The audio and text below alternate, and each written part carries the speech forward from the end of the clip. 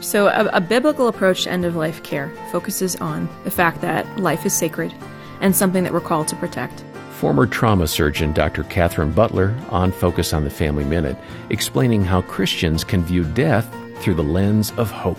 And in that setting, in end-of-life scenarios, it prompts us to try to seek after treatments that have the potential to cure, to bring about full recovery.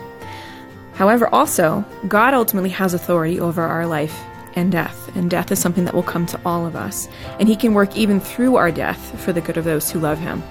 And so, while we are called to protect life and should pursue treatments with the potential for cure, at the end of life, when our measures don't promise recovery, we should be very careful about foisting treatments that are potentially futile on people. In Christ, death is never the end of the story.